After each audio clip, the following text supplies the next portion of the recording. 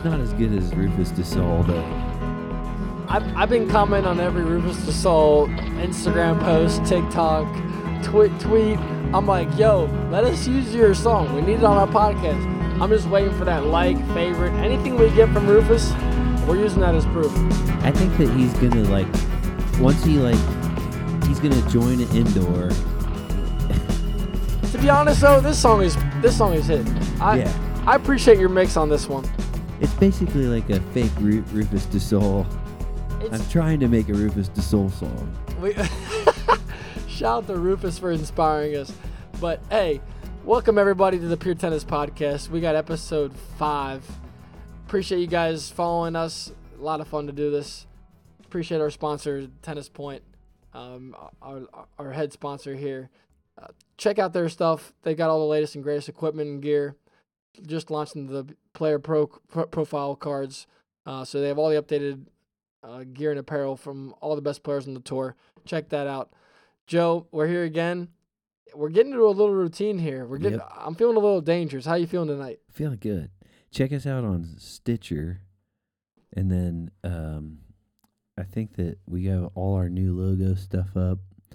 It's looking good. It is. We got our logos launched. We're feeling a little official. We got this. Our intro music is now down pat. We're not breaking any laws. Not breaking any laws, but we still are hopeful that Rufus Du Sol is going to open up a DM one time to get us underwater. But no, the song you've created for us, I love it. I appreciate you doing that for us. Great vibe, fits the Pure Tennis Podcast, and we've had a great week of tennis leading into this podcast. It's a great week. We had to get together again.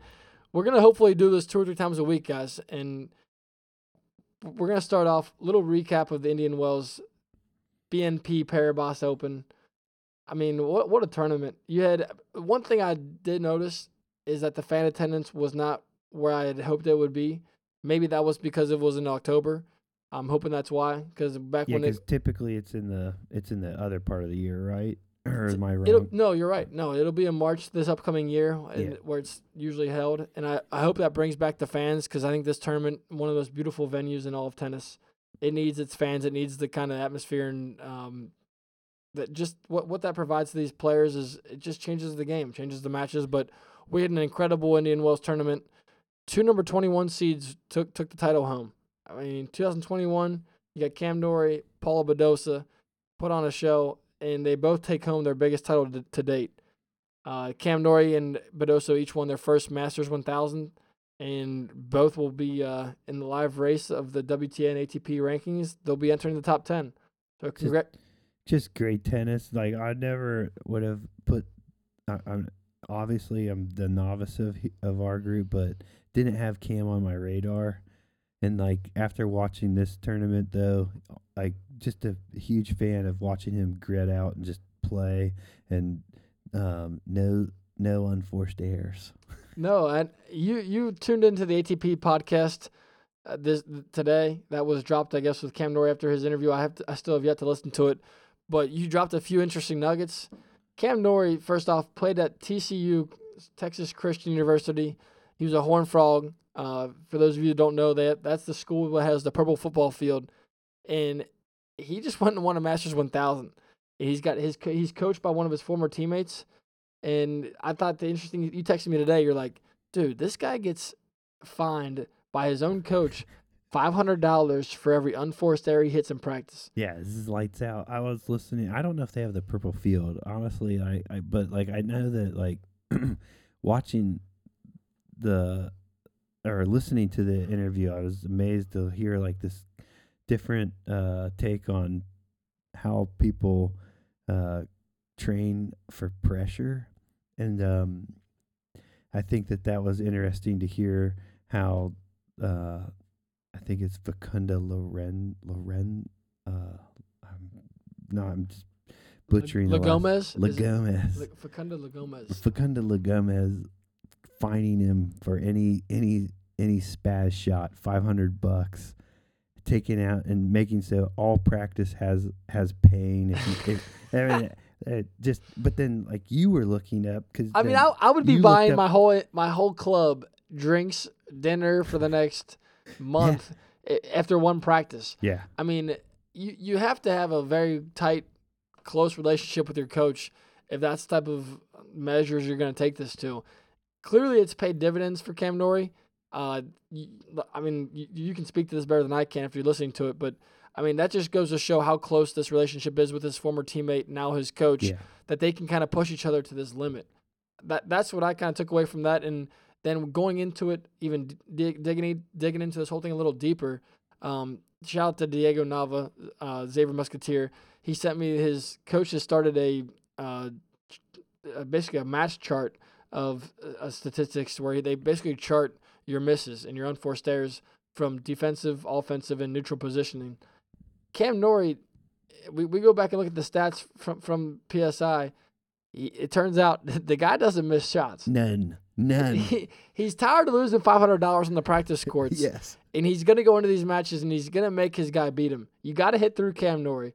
And it's not easy to do because you're going to have to do it for over an hour. Yeah, he had 2. Probably 2 hours. He had 2 in the neutral court, 2 unforced errors in the neutral court, 4 on the backside, and only 6 on the aggression.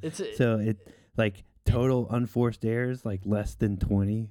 And less than 15 almost every match that they charted. Less than 15, but then like the people that we were looking at, like they all had 17 in the aggressive court. Yep. I mean, it's insane. Basilashvili had 14 from the neutral and 17. I mean, it's just insane.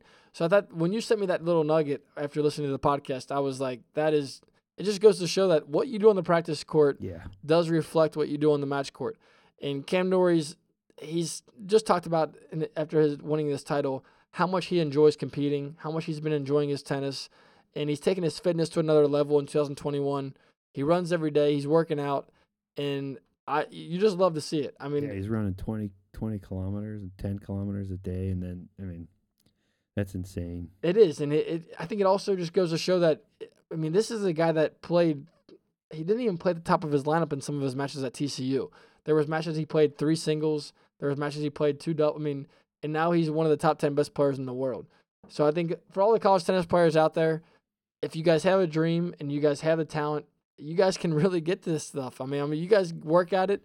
Yeah. Hard work beats talent, and I know it's like an oversaid thing. Everybody talks about it, but this guy's a living proof. And you also talked about how you learned how much he's reading books and kind of detailing his whole basically all of his progress. And 2021 has been a breakout year for the guy. He's won 47 matches. That's more than Novak Djokovic, who's won 3 majors this year. And I think that just goes to show that, like, literally anything is possible. It did, yep. And with the coming into and, like, with the win, you put yourself right into the mix of the end of the year ATP finals. Like, I think he's. I know we keep talking about it, and I know. No, he's number 9 now. Number 9, so he's like 1 spot out. And there's a good chance Rafa does not compete in the ATP finals and turn to Italy, and that puts him in. I mean, as long as he holds up all right in the back last few tournaments here, Cam Norrie is going to be one of the top 8 players in the world. So that win brings you in, and that's a big win. Not only that, he just becomes number 1. Player from Great Britain, and he's going to be fighting for a spot to become the number 2 lefty in the world behind Rafa Nadal. Well, and like you say, number 1 Brit, but then Andy Murray had the giant win today with Tiafoe and longest best of 3 match in 2021. Andy Murray, man, he's back. We've talked about it the last few podcasts now. Yeah, he just can. Doing the Andy Murray. No, we can go back on an Andy Murray tangent. I mean, hopefully he's done faking the lost ring stories, but no, Andy Murray's back. I'm so happy to see the guy back on his game, enjoying his tennis. Hopefully he doesn't have to answer these questions about the wild cards anymore because the guy's put on the show. Wherever he goes, doesn't matter if he's in the United States, Europe, Asia, anywhere he's going, he's playing great tennis with 2 metal hips. He just won 7-6, 6-7, 7-6. I have the score right here. I just wanted to. It's amazing. It's amazing. And then the hug afterwards, too. Like, I think everybody respects him, which is awesome. 10-8 in the third. 3 hours and 45 minutes. And the guy hits 21 aces. 21. I saw that. 21 aces is what stood out to me. I'm like, so the guy still has some pop. And Tiafoe has been playing good tennis, especially on the hard courts. He did great. It's not like he's beating in round one. I mean, and you fly across half the world, going from California to there.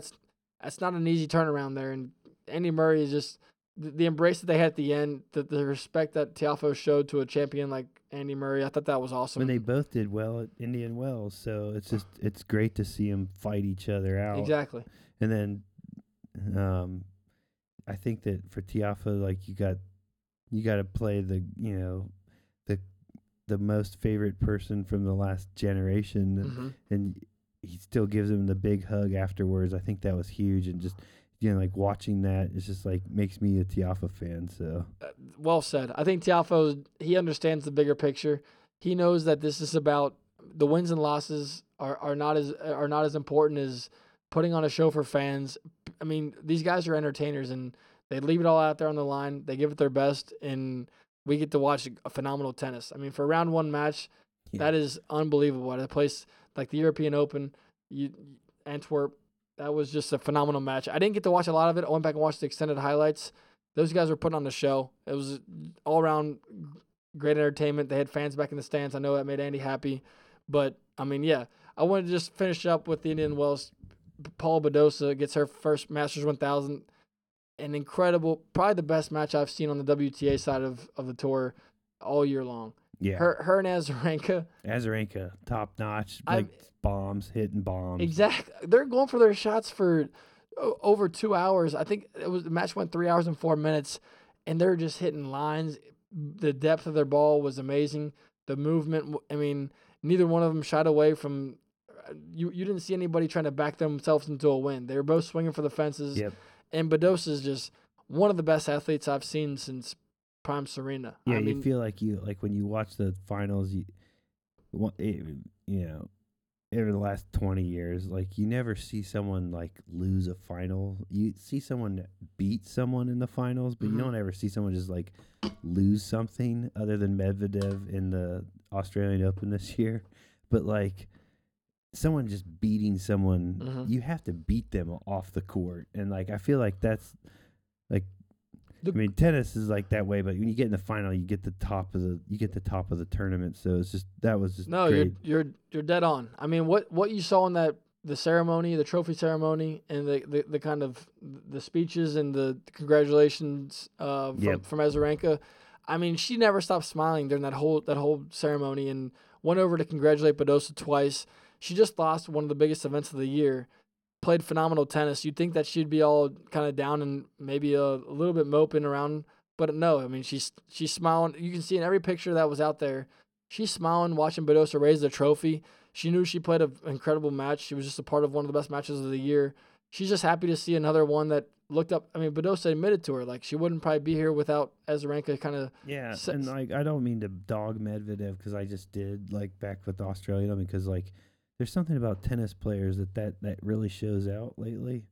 Like when you look at the U.S. Open, I mean, that tournament final, those speeches at the end, Medvedev, complete class act with Djokovic.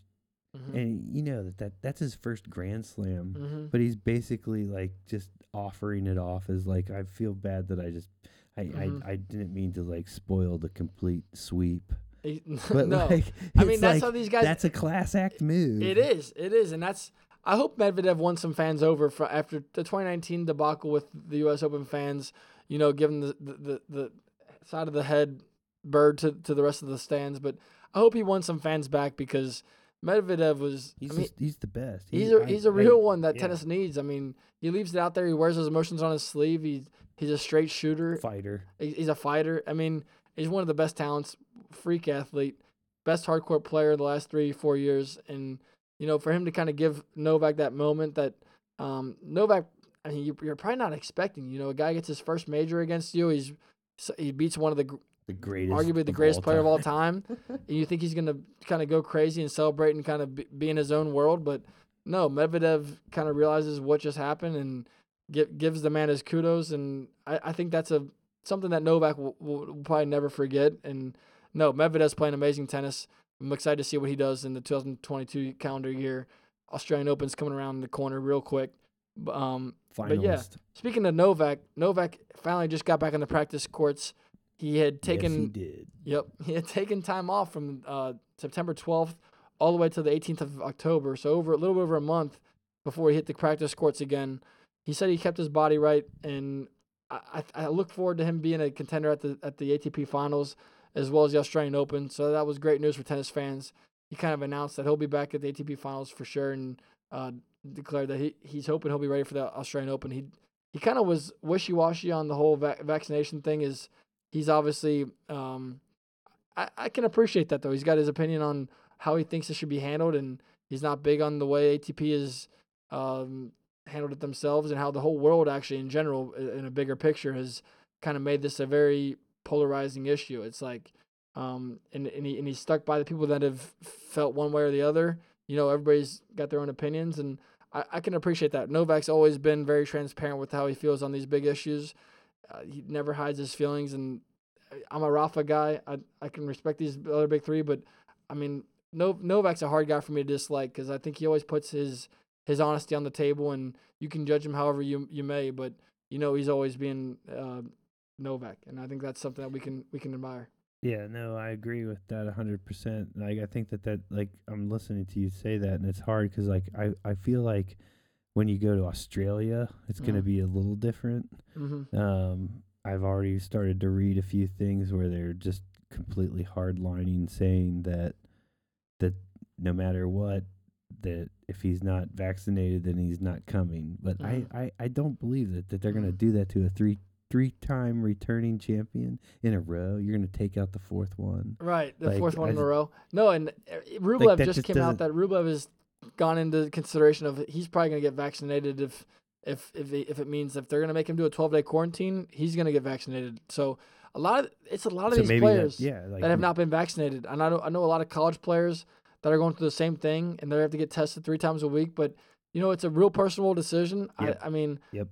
I got vaccinated myself, not to make this anything crazy, but it did affect me. It did make my 2 days of mine not very fun. So I can't judge these guys. I know it's their own decision, and I mean, 12 days of quarantine to go to play in a tournament for the guys that don't wish to do that. Well, and tennis players are smart. They're smart people.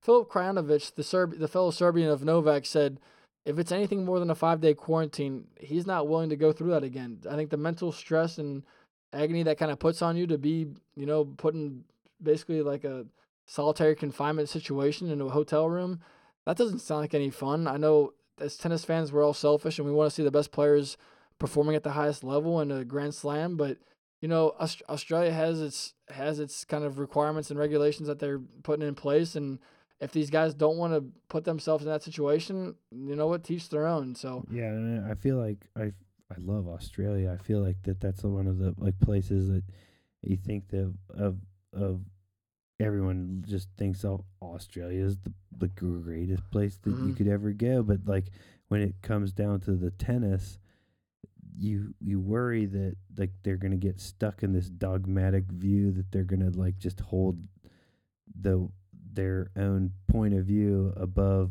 wherever their tennis tournament. Because like if you lose all those tournaments, or you lose all those people, then does that tournament actually become a slam? I mean, if you take out Djokovic, it's not a slam to me. Exactly. No, I think that's a fair point. Interested to see what happens with the Australian Open, but no, I think that's something we're going to be looking forward to here coming up here soon. January is not that far away. Around the corner. This year has flown by. A couple more results I want to touch on this just from today. Up in Europe as the American hardcourt swing is over.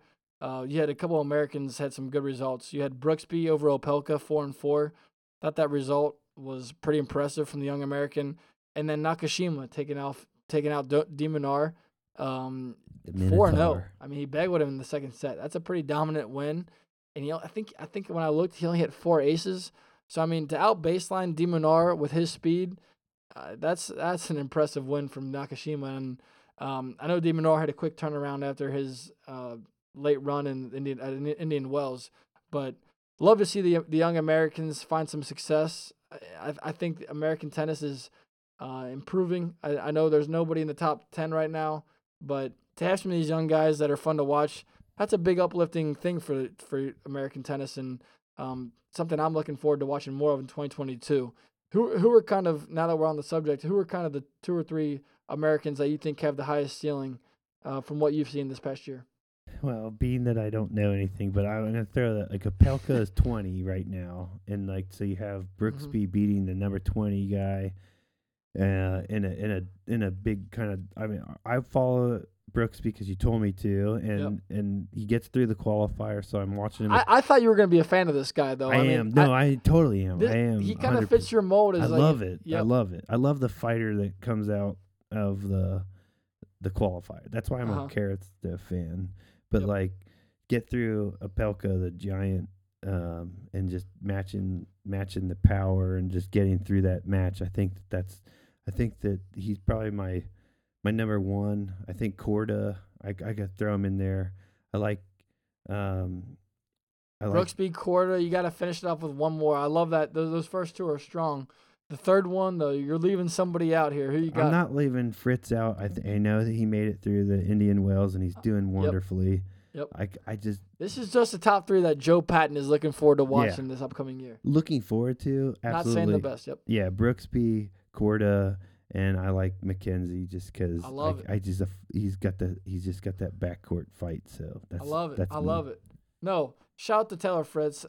Huge week in Indian shout Wells. Out to Taylor Fritz. He's the last American standing. He's always got my eye, and like he's got that sneaky power. He fights. He fights from the baseline. He's got a huge serve, and he's kind of unconventional, and like backhand kind of looks all flaky and kind of weird and herky jerky. I love that. I love it. So and he stopped dyeing his hair.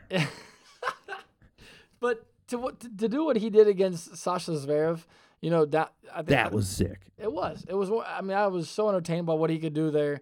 What was he down 5-2? 5-2. Yeah, exactly. 2-5. 2-5. Yeah. I mean, come on, give me a break. I mean, that was. I was watching it to watch Zverev put somebody away. Honestly, that's why I think I texted you while it was going on, and then I had 3-5, 4-5, and then come back and like he's down in every single one of those games. And then the tiebreaker. The way he did it in the tiebreaker was just dominant. But then at the end, I'm like totally rooting for him. So yep. No, I was really happy for Taylor. I mean, him and Paul Annacone make a great team. I really enjoy listening to Annacone on the air talking about the game, and then just to see that he's had success with his player with Fritz. It's just happy for that team. I think Fritz has a ton of potential. I do too. He can bring the 135 bomb on the serve, and then his ground strokes are coming together. He made it to the quarterfinals in the Australian Open, didn't he? Or round of 16. He was almost in the queue. He ran into Djokovic. In Wimbledon, I think he did something. I think he did round of 16 or quarters in Wimbledon. I mean, and he had knee surgery 4 months ago. Yeah. So to have this type of bounce back after a knee surgery, I mean, I don't know what the guy's eating or what his training is like, but he believes in himself because he was fighting. For sure. He fought Djokovic into. I think he got him into 5. My brain might be wrong, but like I think Djokovic had like is that so? Aussie Open. He Djokovic had some weird like ab injury and Taylor fought him through. I think now that you're saying it, dude, that's a great memory. Why does Australian Open 2021 feel like 5 years ago? I literally feel like Karatsev, like his whole when he broke onto the scene in the 2021 Australian Open, that was 2015, but it was. I was young then. Next thing I want to touch on though, breakout players of 2021. Give me your top 3. We'll stick with the top 3. Who has impressed you the most? I know you've kind of heavily hit the bandwagon again of watching all the small tournaments and stuff, and now you've kind of been captivated by really watching just like myself. We're kind of nerding out over all these small tournaments. Who is kind of in your mind broke out on the scene the hardest this year?